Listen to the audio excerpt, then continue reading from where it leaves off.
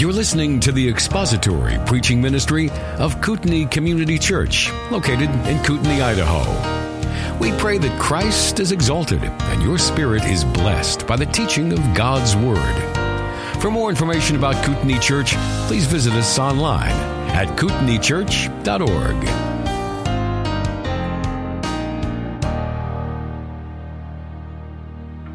Well, welcome back to our series on parenting and family, or marriage and family. What do we call it? Marriage and family. Sorry, marriage and family.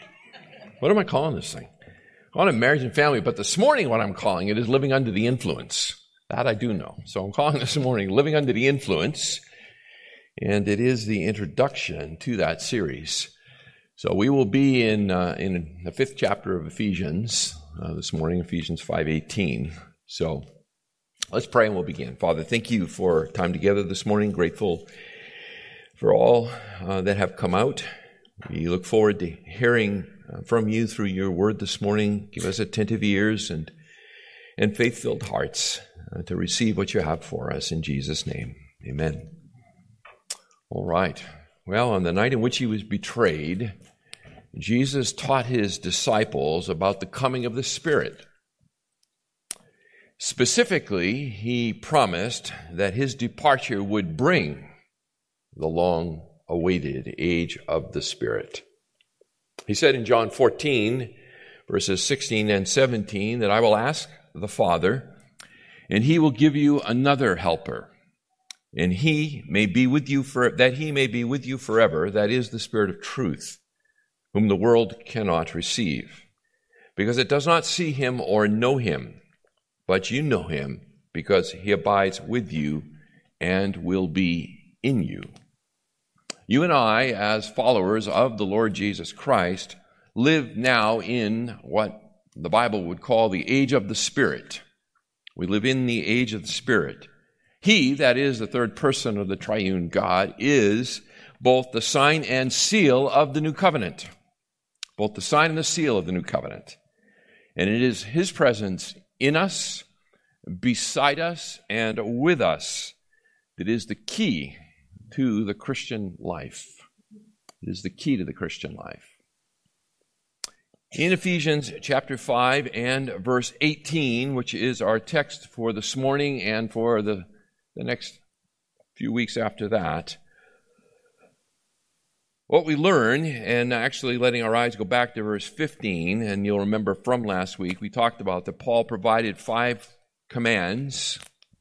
We looked at this last week, 5 commands, 5 imperatives, and he had arranged them in a series of 3, not this but that statements. You remember that?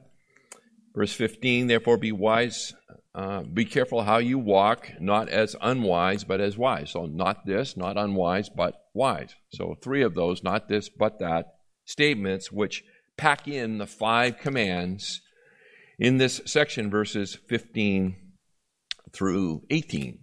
And we're looking at verse 18.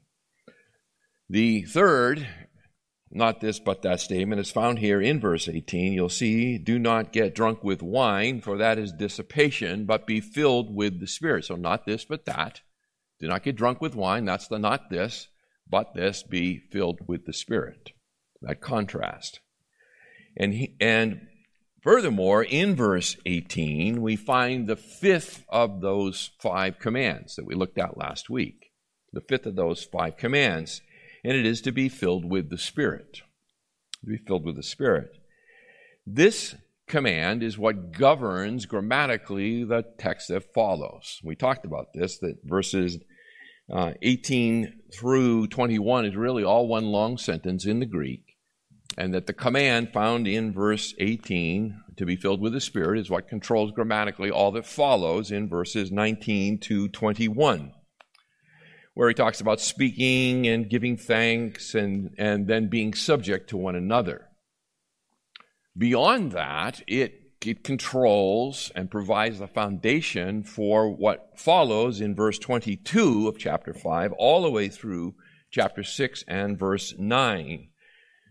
That is the grammatical linkage, and I'm laboring this point for you, and will continue to labor at it, is because it's really key to understanding how this text is put together and what how we're to understand it. The be filled with the Spirit is the key command that unlocks all that follows in 5:19 and following, but specifically for our great interest in verses 22 of chapter 5, where wives to be subject to your husbands, and following all the way through chapter 6 and verse 9, where it deals with slaves and masters.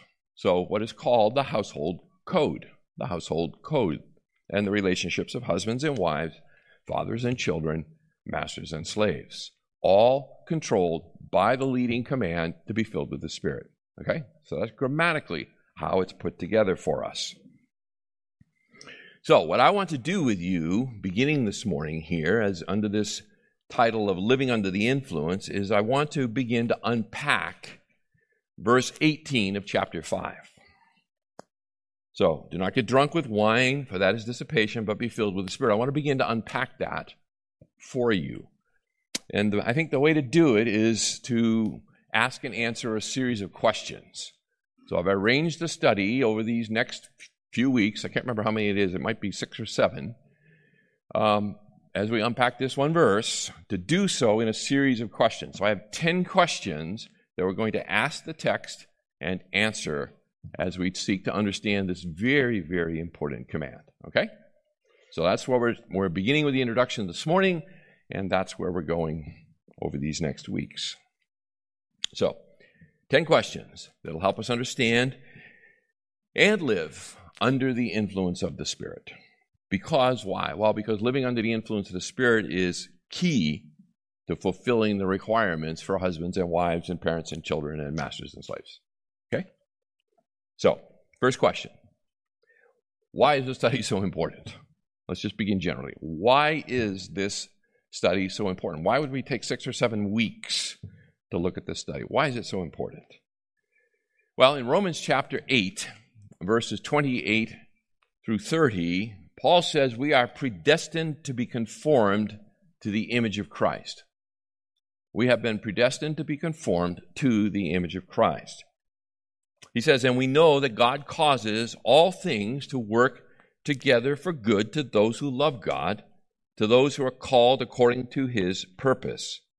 For those whom he foreknew, he also predestined, and here it is, to become conformed to the image of his Son, so that he would be the firstborn among many brethren. And these whom he predestined, he also called, and these whom he called, he also justified, and these whom he justified, he also glorified. Romans 8, 28 to 30. But how? How does it happen? How does this glorious chain of redemption work itself out practically in the here and the now? Is it the conformity to the image of Christ? Is it the result of effort on our part? Or is it just sort of a let go and let God do it? This question about growth in the image of Christ, whenever this comes up, and basically what we're talking about is Christian growth, whenever the topic of Christian growth comes up, inevitably Ephesians 5:18 is brought to bear on the discussion. Be filled with the Spirit. You'll hear it. If you've spent any time at all around Christianity, and the vast majority of us have, and we've talked about how do we grow as a Christian, that's what we'll hear. We need to be filled with the Spirit. And people will say that, and it's true, but there's usually not much elaboration beyond that. And so as an early Christian, you walk away scratching your head, okay, be filled with the Spirit. That sounds profound, but it doesn't really get me down to the shoe leather of what do I need? How do I do that? So this discussion of Christian growth and being filled with the Spirit is huge. In fact, John MacArthur, in his Ephesians commentary, he writes the following, and I'm quoting him here. Outside of the command for unbelievers to trust in Christ for salvation, there is no more practical and necessary command in Scripture than the one for believers to be filled with the Spirit. Now, that's a pretty bold statement, to say that outside of the call for an unbeliever to come to salvation in Christ, There's nothing else that's more important for the Christian than this command of Paul to be filled with the Spirit. And so it seems to me that understanding what it's all about is a good idea and will really yield great benefit for us. So this study is important precisely because it takes us into the heart of the doctrine of sanctification. It plunges us right squarely into the heart of the doctrine of sanctification and our relationship as believers to the third person of the Trinity, to the Holy Spirit himself. And how we understand Paul's teaching here in Ephesians 5:18 will affect how we approach the commands that are contained in verses 22 and following of the household code. Husbands, love your wives. That we will get there. Believe me, we will get there. We will spend a long time there. And that is a command for husbands to love their wives as Christ loved the church. But to get to the heart of that command and to be able to begin to make progress in putting it in action in our lives requires us to understand what it means to be filled with the Spirit. Husbands loving their wives is an outgrowth of Spirit-filled living. An outgrowth of Spirit-filled living. So, men, we cannot love our wives like Christ loves the church without the Spirit's enablement. It's impossible. Wives, children, employees, employers, and so forth, they also have much to learn. We also have much to learn in a very practical way in order to understand what it means to do these things in the power of the Spirit. Okay? So, this is why it's important. Very important. So, let's dig in together, okay? You ready? Second question. Why warn about wine? Why warn about wine? Do not get drunk with wine, for that is dissipation, but be filled with the Spirit. Do not get drunk with wine. Why wine? Why does Paul bring wine up in this? It seems at first glance to be a little bit out of the flow. It seems perhaps to kind of come out of left field, and so you go, oh, that's interesting. What's going on with all of that? And so commentators, and there's lots of them, and they wrestle with an answer to that question. Why warn about wine? Why does Paul warn about wine in a discussion of being filled with the Spirit? There are some commentators who believe that Paul is referencing the ancient pagan cult of Dionysius, which was practiced in Ephesus, a thoroughly pagan, Gentile pagan city, and warning about this pagan cult of Dionysius, also known by the Roman name Bacchus, which was the god of wine. So Dionysius, Bacchus, was the pagan god of wine. And the adherents to Dionysius, or Bacchus, believed and taught that one rose to the level of divine consciousness through the use of intoxicating drink and wild music and sexual immorality. So the combination of those three toxic blends, according to the adherents of Dionysius, produced a divine consciousness by which Dionysius would enter into the worshiper, into their bodies. Their bodies would be taken over by the spirit of Dionysius. Okay? So, some commentators think that that's what Paul is specifically referencing here in Ephesus. The warning for these former pagans about participating in the cult of Dionysius. Maybe. Others believe that Paul is aware of wine being misused in the communion. So, 1 Corinthians, that is clearly happening. In 1 Corinthians 11:21, Paul specifically warns about that the Corinthian assembly is misusing wine in the communion service. And so some say that Paul is writing here to the Ephesian believers in order to correct and warn them against the misuse of wine in the communion service. The problem with that is that there's no evidence really directly to support that thing. So that's just a hypothetical. And so for me, that's not particularly persuasive. A third explanation about why warn about wine is that Paul is continuing his teaching that he has begun back in chapter 4 and verse 17. So you can let your eyes go back there, where he is contrasting the believers' former pagan darkness with their new life as children of light. So you see there in verse 17, verse of chapter 4, this I say together and affirm together with the Lord, that you walk no longer just as the Gentiles also walk in the futility of their mind. And then he goes on and talks about the darkened mind, and that is who you were. That's not now who you are. Chapter 5, verse 8, for you were formerly darkness, but now you are light in the Lord. Walk as children of light. Now, interestingly, notice in verse 18 that it begins with the conjunction and, which it kind of indicates it's a carry forward of an idea. And it actually would work pretty well if 9 through 17 were in a big bracket as kind of a detour. And if you said, for you were formerly darkness, but now you are light in the Lord, walk as children of light, and do not get drunk with wine. See, if you stitch them together, it seems to flow pretty good in terms of the logic of what Paul might be saying. So, perhaps there's some strength to this.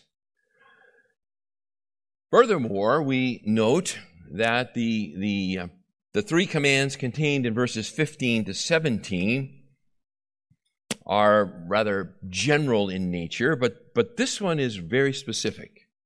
This one's specific, right? So be careful how you walk. That's a general command, not as unwise, but wise. That's just kind of a general command. This is a very specific command. Don't get drunk with wine. Very specific command.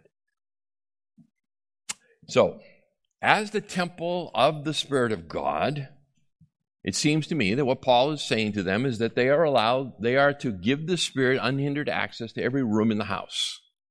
Every room in the house. So live as children of light and don't get drunk with wine. So I'm inclined towards that explanation for it. That it is that being drunk, and historically it's a reality that the Roman world had a terrible problem with drunkenness at this stage in the empire, and that what Paul is saying here is that drunkenness characterizes the former life.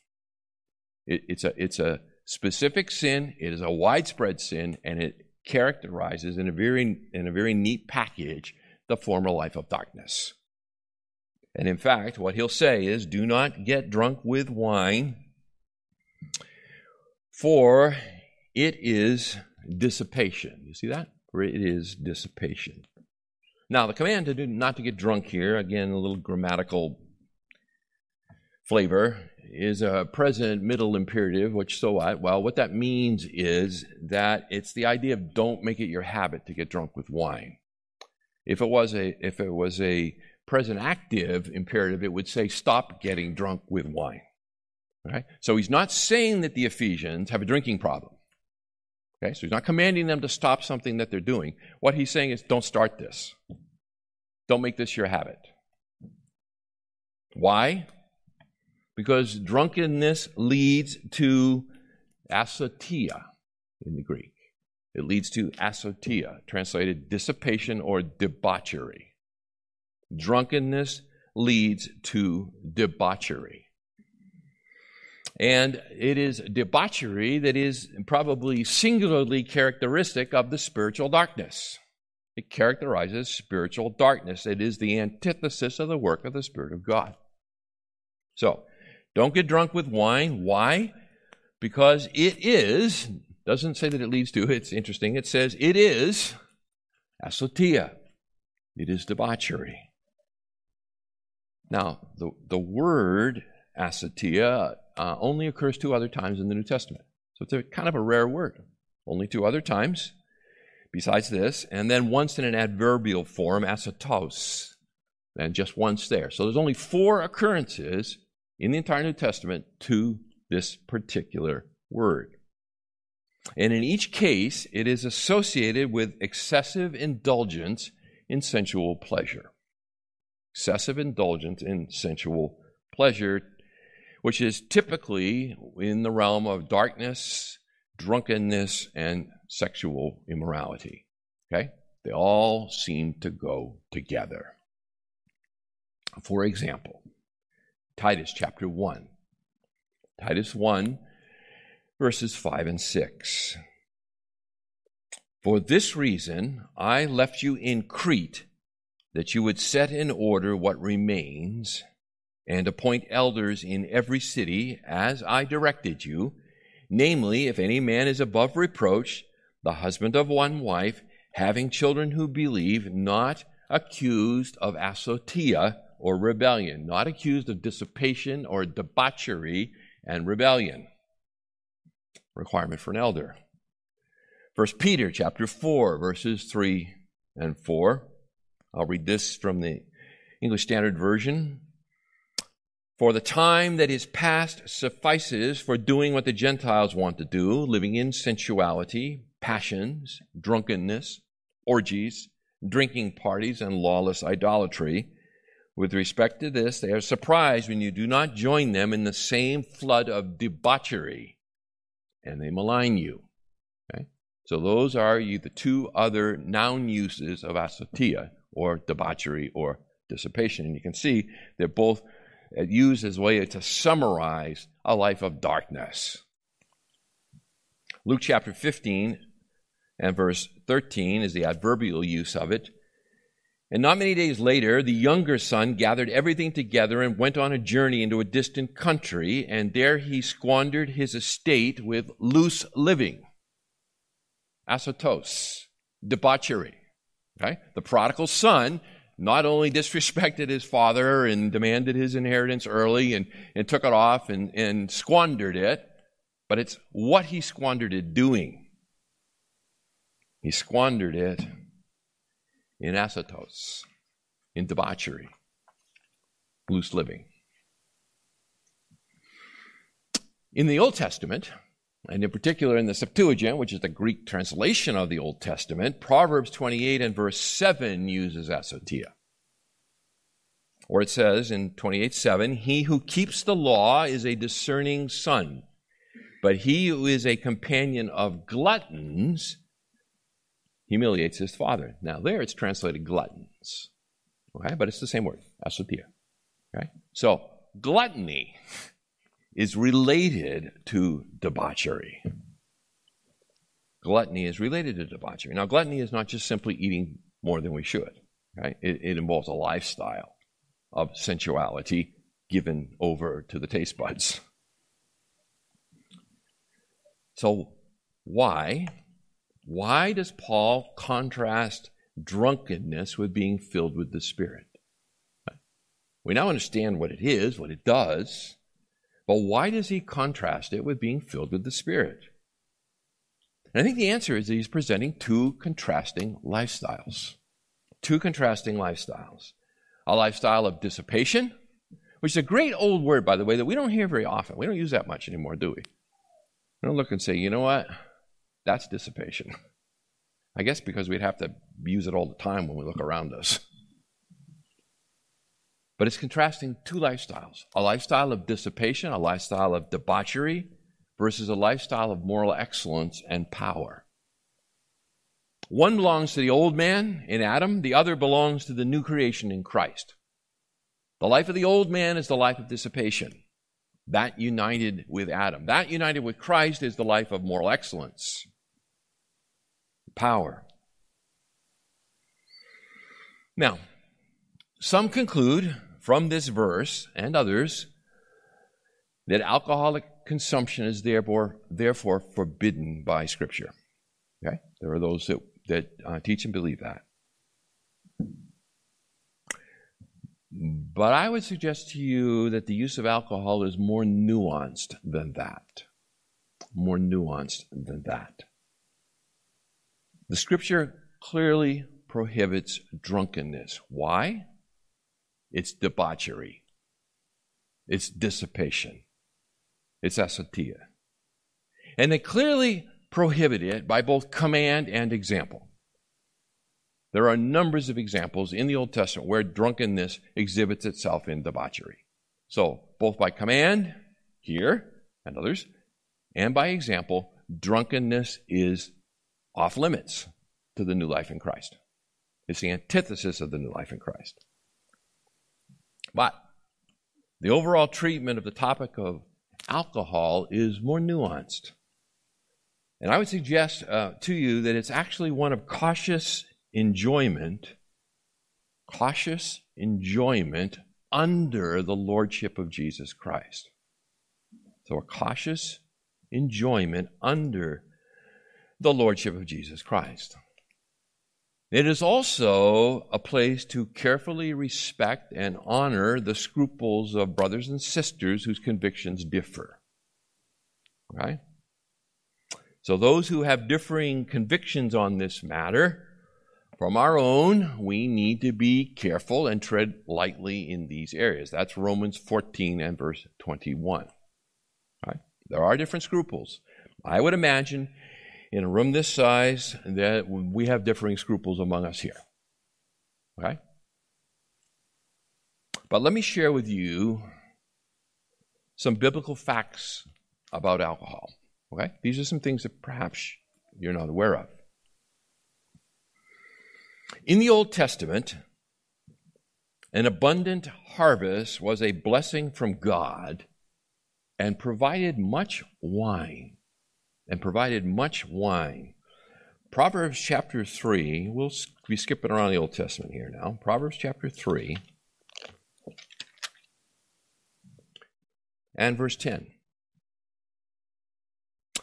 So your barns will be filled with plenty, and your vats will overflow with new wine. You see that? An abundant harvest, a blessing from God, results in much wine.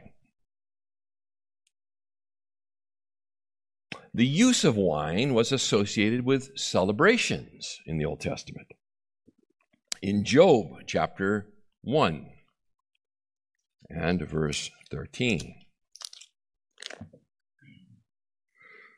Job 1:13. Now on the day when his sons and daughters were eating and drinking wine in their oldest brother's house. So the consumption of wine was part of celebration.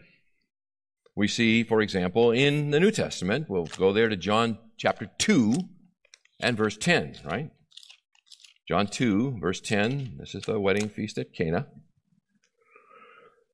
where Jesus turned water into wine, and he doesn't turn it into cheap wine. In fact, the steward of the feast says in verse 10 to the bridegroom, who he thinks the bridegroom has really done an amazing thing here, he says to him, every man serves the good wine first, and when people have drunk freely, then he serves the poorer wine.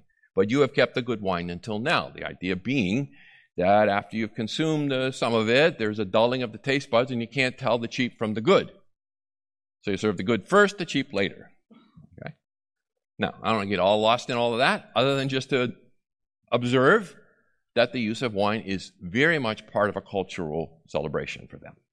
Very much. Deuteronomy 16.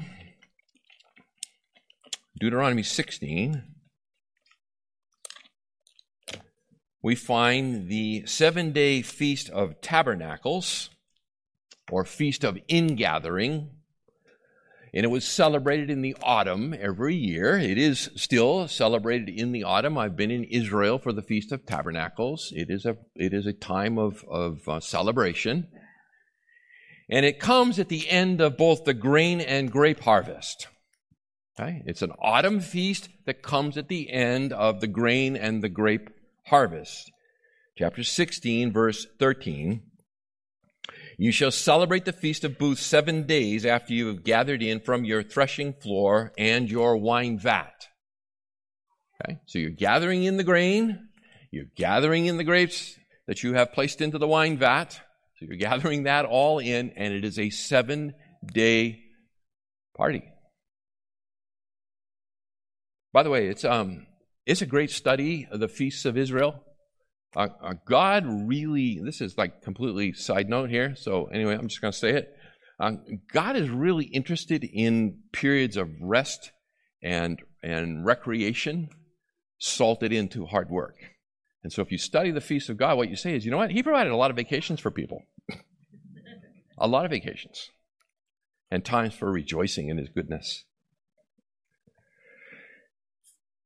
Wine was offered to God as part of the Mosaic sacrificial system, Leviticus 23:13.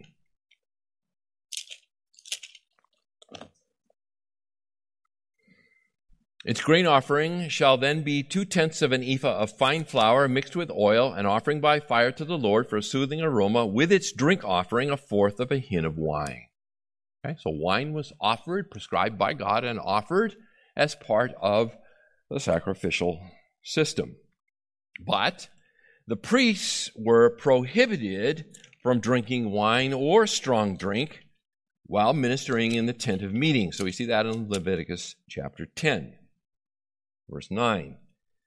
Do not drink wine or strong drink. By the way, strong drink would be probably beer, since distilled product or distilling was not invented till 800 BC. Right? So this is 600 years before that, before the invention of distilled products. So it's probably beer. But here it says in verse 9, do not drink wine or strong drink, neither you nor your sons with you, when you come into the tent of meeting, so that you will not die. It is a perpetual statute throughout your generation. Some think, and perhaps with good reason, that may have been the origin of the sin of Nadab and Abihu, is that they went to offer sacrifices, the strange fire, while under the influence of alcohol. So that's certainly contextually a good possibility. It could have been Bud Light. Yeah, indeed. But it wasn't vodka. So, interesting, huh? It's part of the sacrificial system, but the priests are not to take part of it while they minister. Okay? Meaning when they're in the tent of meeting in service of the Lord. Oh, number 6. And by the way, we're not exhausting this. We're sort of just jumping around and looking at some stuff here. But a person under a Nazirite vow distinguished himself or herself by abstaining from the normal practices of cutting their hair and drinking wine and other fermented beverages. So, number 6, verses 1 to 8, and I'm short on time, so I'm not going to read them all to you. You can read it on your own. But the point of the matter is, number 6, 1 to 8, Numbers, book of Numbers chapter 6, verses 1 to 8, where the Nazirite vow is laid out. The important thing for me this morning, for us, is that to undertake a Nazirite vow was to abstain from normal activities of life. Okay? It was to abstain from normal activities of life, which meant that when you were abstaining, people would notice. Hey, dude, look at your hair. You can't afford a barber? Oh, you're under a Nazirite vow. I get it. Okay? The normal activity of life, like get a haircut. Okay? Also, by the way, the hippie idea that Jesus wore long hair, you get rid of that. Okay, they cut their hair. Psalm 104. Psalm 104. Wine is used as an image of joy and blessing. Psalm 104, there it is, verses 14 and 15. Psalm 104, 14 and 15. He that is God causes the grass to grow for the cattle, and vegetation for the labor of man, so that he may bring forth food from the earth, and wine which makes man's heart glad, so that he may make his face glisten with oil, and food which sustains man's heart. So you see there the idea that the wine brings joy. It brings blessing. Okay? A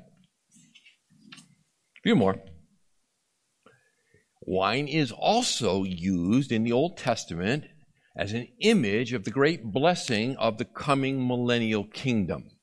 When Messiah's kingdom comes, it will be a time of great blessing, and wine is used in the prophets to speak of the coming kingdom and to illustrate the tremendous joy that will be associated with it. So, Isaiah chapter 25 is a good one. So, Isaiah 25.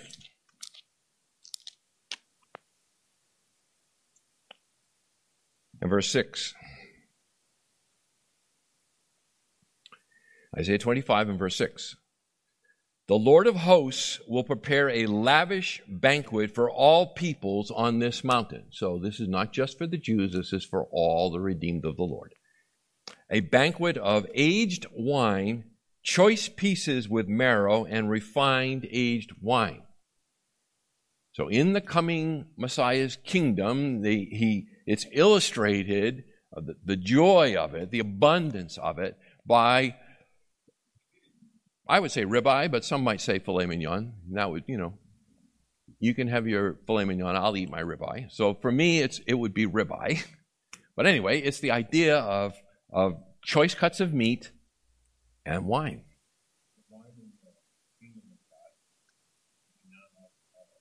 Okay, we can talk after.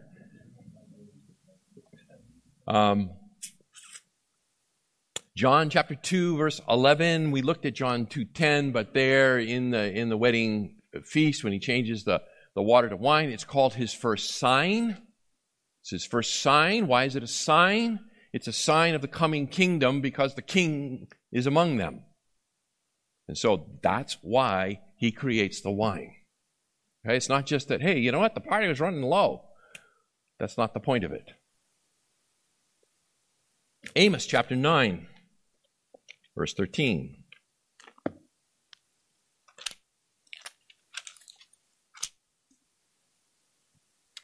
Behold, days are coming, declares the Lord, when the plowman will overtake the reaper, and the treader of grapes him who sows seed.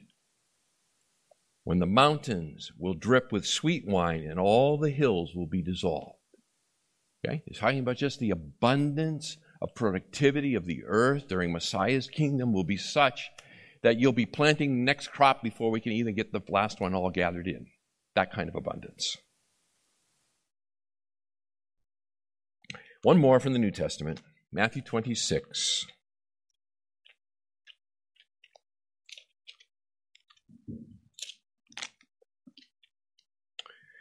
Verses 28 and 29. Wine was drunk by the participants at the Passover, and its deep red color symbolizes Jesus' shed blood. Okay? 26, 28, and 29. For this is my blood of the covenant, which is poured out for many for forgiveness of sins. But I say to you, I will not drink of this fruit of the vine from now on until that day when I drink it new with you in my Father's kingdom. Okay? That deep red liquid perfectly symbolizes his blood that he will soon shed.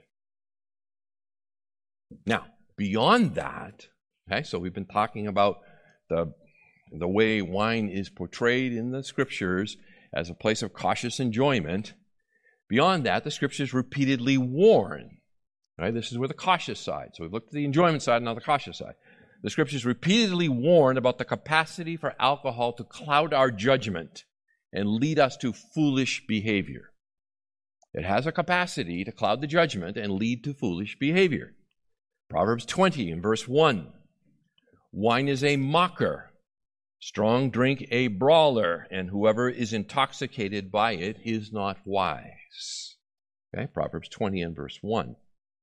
Proverbs 23, verses 19 to 21. Listen, my son, and be wise, and direct your heart in the way. Do not be with heavy drinkers of wine, or with gluttonous eaters of meat.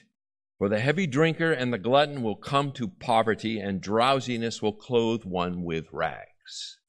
So there are, and that's just a few, there are many more cautions associated with the use of wine, alcohol.